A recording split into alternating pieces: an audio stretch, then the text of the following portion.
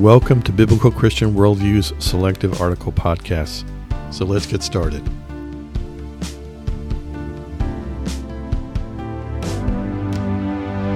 Today's devotion is entitled Our New Self in the New Year.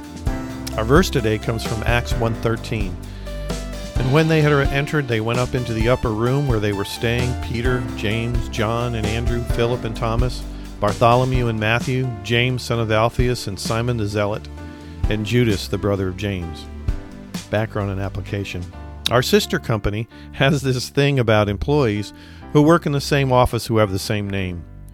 Whereas we have multiple guys named John, it's no big deal. They will insist that the newer employee with the same name be called by some other name. As a result, they had a guy who went by the name Rock and another one who was called Skip, although I'm fairly certain that neither of these men ever went by these nicknames previously. It reminds me of my brother's good friend from grad school named Roger Shee. When he came over from Asia, he wanted to choose an American name to go by, so his fondness for James Bond movies led him to name himself after the Bond actor Roger Moore. Our Lord's disciples were made up of some men who had the same name or who were called by many more than one moniker.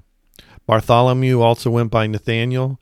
Judas was referred to as James's brother to set him apart from the one who betrayed Jesus, and so he was also known as Thaddeus. Of course, Simon was Simon before Jesus named him Peter, so the second Simon was distinguished by his prior affiliation with the party of Zealots. John and his brother James were part of the big three, so the other James needed the tag of being the son of Alphaeus to keep them apart, so they simply called him James the Less, or James the Younger. Last year you were known by something, or some things.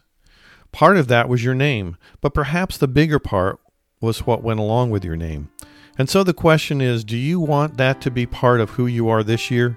Your name is probably not going to change, but who you are and what you are known for can be radically different from what it was last year.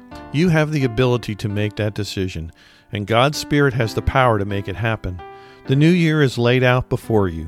What do you want it to look like when you're wishing it farewell? So the charge for today, as we seek Him, put the new in the new year in ways that truly matter. God bless you as you serve Him today. Today's podcast article was brought to you by bcworldview.org, providing honest reporting and analysis on the intersection of contemporary issues and theology based on a biblical Christian worldview. May God bless you as you continue to walk through this life with our Savior and Lord.